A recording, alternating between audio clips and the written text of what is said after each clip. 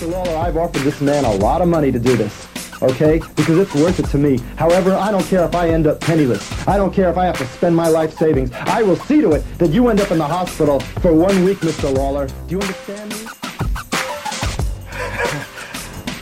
I need me a Japanese. I love it! I love it! I'm gonna meet people from everywhere! I need me a Japanese! I don't have to defend the title tonight. I really don't. I'm here and I'm gonna be here until I feel like I wanna leave. And if you don't like me being here, train to be a professional wrestler, get in this ring, and I'll beat you like I own you. Hello there, folks. This is We Don't Know Wrestling, and I am your host, Sam.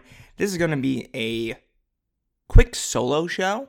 I have not podcasted for a while, as you probably know if you are subscribed to this feed. So, if you are ever thinking about buying a house, I would truly not recommend it, unless it's absolutely necessary. So, in August of this year, I started that process with my wife.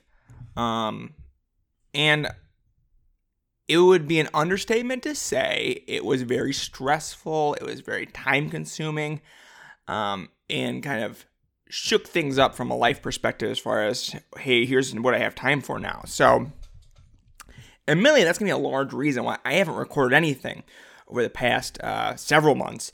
Even though I've had ideas and things I want to do, I just didn't have the time nor the energy after trying to get on phone calls with people from banks or lawyers and be like, hey, why can't I move into my home? But as of a few weeks ago, or a couple of weeks ago, finally moved in. Didn't have internet, didn't have access to a computer. So as of late last week was the first time I was able to connect to the internet with a computer and watch wrestling. And I don't think I realized, well, I quickly realized how mentally exhausting it was to not have something that I've grown accustomed to enjoying, something that I have derived pleasure from, professional wrestling, something that brings me joy, and just not have that in my life, not have that as part of my routine, as well as waking up, watching a couple of matches before going into work was what I did. And removing that from the equation was just tough, and kind of put me in a rougher mental state than I typically am in. I typically am rather upbeat, I guess, or have energy for life at the basic level, but not being able to enjoy things that I previously enjoyed took a lot out of me.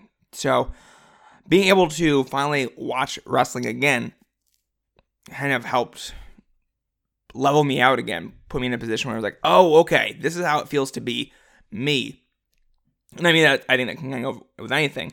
If you are a big movie buff and for about a month or 2 months, you kind of have to say, oh, you're not going to be able to do that. Or rather, you don't know when you're going to be able to do that again. In the near future, it's difficult. It's weird. It feels like you're not quite being you, oddly enough. So, I've been able to watch professional wrestling, which has been amazing, which has been great, which brings me great joy, and it's made me want to do podcasting again, something I've been wanting to do, but haven't had the time and energy, like I said. But now I feel like I might be in that spot. You may have seen on Twitter, just said, hey, this year, formerly known as Always Be Retainers 5, will not be happening this year. Again, I apologize for that. That's all on me, 100%. And I just couldn't dedicate the time that process deserves. And by deserves, I mean, I'm already been through a stressful time. Formerly known as Always Be Returners, it might put me in a grave. If you've ever listened to the show around the holidays, it is bananas in the best way possible, but also every time I'm done with it, I'm like, you know what? Maybe if I just took a several day nap, I'll feel a little bit more rejuvenated here. So I don't want to take the several day nap this year. I want to be able to kind of just move forward, since I feel like I've already way behind when I'm already way behind as a person to begin with. as the whole gimmick is I don't actually watch professional wrestling. So that's now, we move on from that. We keep going forward. Formerly known as Bear Tanners 5, postponed. I think some people were trying to figure out some other projects they could do to put on the feed, which I'm all for. If you send me random clips that are at least a minute in length and label it formerly known as Always Bear Tanners 5, or hashtag FKAABTS5, I will clip them together at some point before December 20th and just upload that file, whatever it turns out to be, to the feed. So that could be something. So, okay, moving on. We don't know Wrestling 100.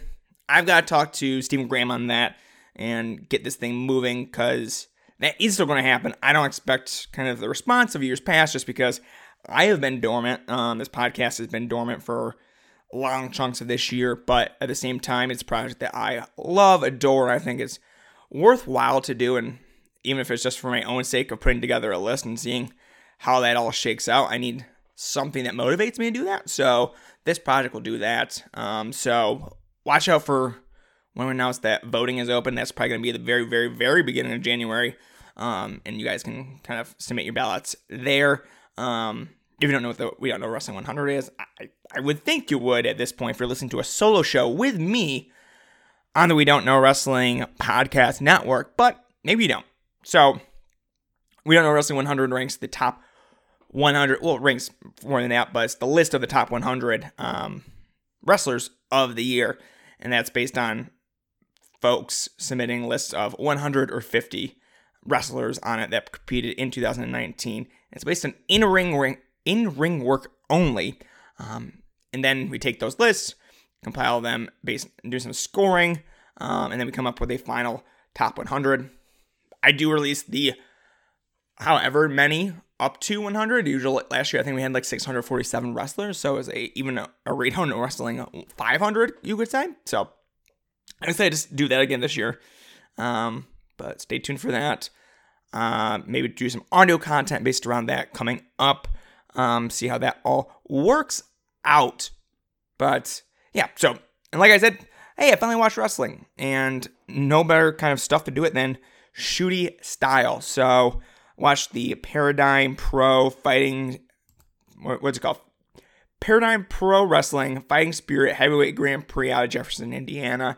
I was concerned about this card going into it because it's a UWF I Rules show in Indiana with a group of folks that I would not categorize as shoot-style wrestlers. So, tournament consisted of Derek Neal, Dominic Guarini, Calvin Tankman, Anthony Henry, Eric Stevens, J.D. Drake, Lee Moriarty, Bryson. And it ended up being a pretty fun tournament. Some of it did feel cosplay in some senses, and other times it just didn't feel like the show it was trying to be. It didn't feel like a real shoot-style tournament. But I would say, if you can, go watch Calvin Tankman versus Lee Moriarty from that first round. It is truly, truly good stuff. I think Tankman has that aura of being a killer, and that kind of helps that whole match move along. I think that he was the only big man in that tournament that felt like a killer. Like, Brett Eisen is someone that I enjoy and has a mean forearm, but at the same time, Calvin stalked. He looked like a fighter, looked like someone that was about to beat you to the ground. I thought that was really, really good. It kind of changed the dynamics of that match, more so than any of the other matches, which kind of felt like folks that were trying to do a shoot-style professional wrestling match.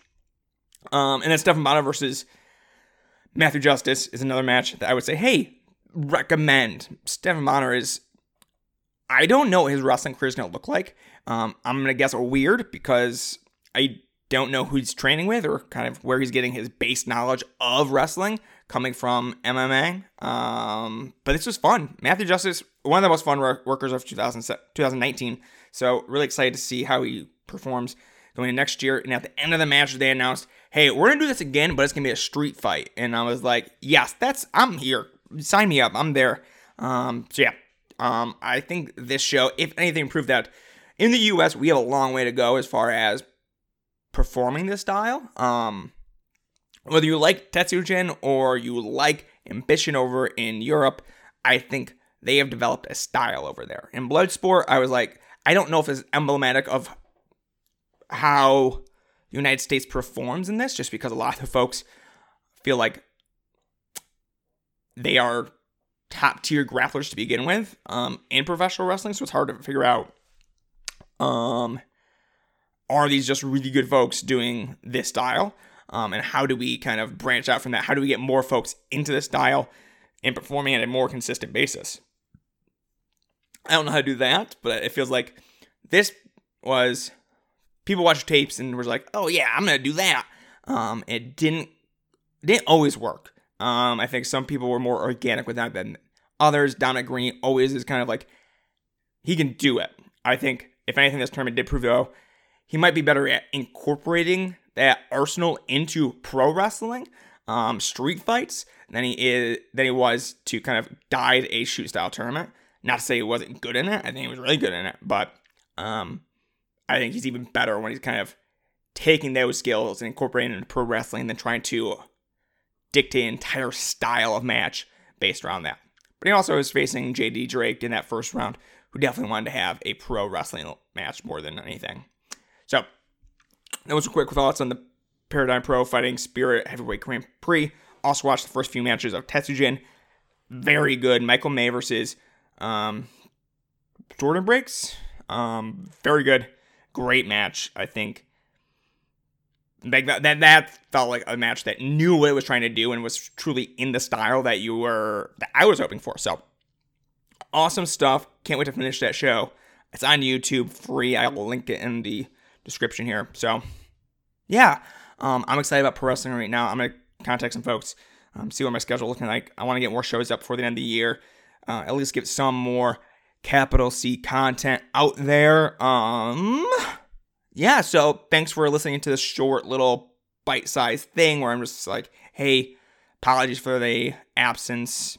Not sure you really care, but also I'm excited to be recording again. I'm excited to be watching wrestling again. I'm excited about the sport as we have matches that are starting to get announced for 2020 that are rocking my world, whether that be Thomas Shire versus Daniel Makabe, or just the recently announced John Davis versus Manders at SUP. There was a lot to get excited about. And, Daniel Makabe versus Kevin Q.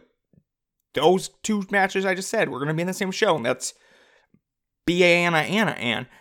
SUP getting off to an early best promotion of the decade campaign. So, again, excited for this. You can follow me on Twitter at Concrete1992. Please follow the We Don't Know Wrestling Podcast Network Twitter of at WDKWPN. Follow at QNTR. So at letter Q and spelled out T, the letter, and RARE. On Twitter, Quentin and Tim have a great podcast on this network, and you should be listening to that each and every week. Truly insightful stuff. So thank you for listening, and I will be back hopefully in the not too distant future.